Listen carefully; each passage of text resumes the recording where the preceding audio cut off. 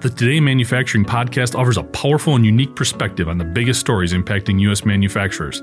Anna Wells, David Mantey, and Jeff Ranke apply their experience as editors of industry-leading brands Manufacturing.net and Industrial Equipment News in providing in-depth analysis of the latest headlines. Their insight, along with a mix of humor and human interest, makes Today in Manufacturing a go-to source. Keep pace with supply chain challenges, electric vehicle developments, labor struggles, robotics, and more by listening, downloading, and subscribing to the Today in Manufacturing podcast. Jaguar unveils the F-Type. I'm David Mantey. This is IAN Radio.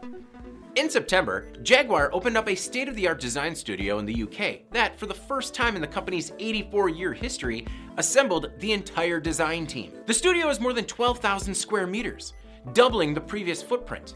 It's enough room for the approximately 280 designers with backgrounds in everything from fashion and watchmaking to sports and gaming to simultaneously work on 20 full-size clay models.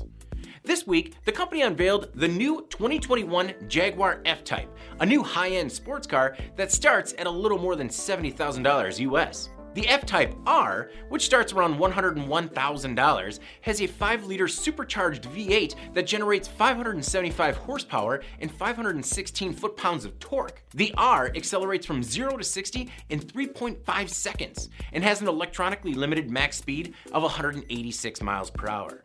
Though it says, posted limits, etc. Jaguar used the launch, as well as a new partnership with Hot Wheels, to show off the new design studio from a unique perspective. As part of the partnership, Hot Wheels created a 1/64 scale model of the F-Type and built a 761-foot-long custom track that stretched through the design studio.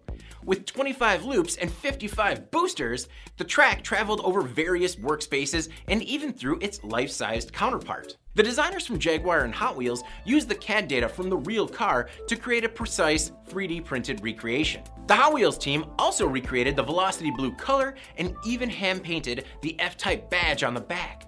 The custom-built track was designed and developed under the tutelage of official Hot Wheels master track designer Paul Schmidt. And on the track, the tiny F-Type reaches scale speeds of up to 300 miles per hour. The real version will be on sale early next year. The Hot Wheels version won't be on the market until November 2020. But I just want to know how angry the designers were when they built a test track over their workspace. I have real deadlines here, people! I'm David Mantey.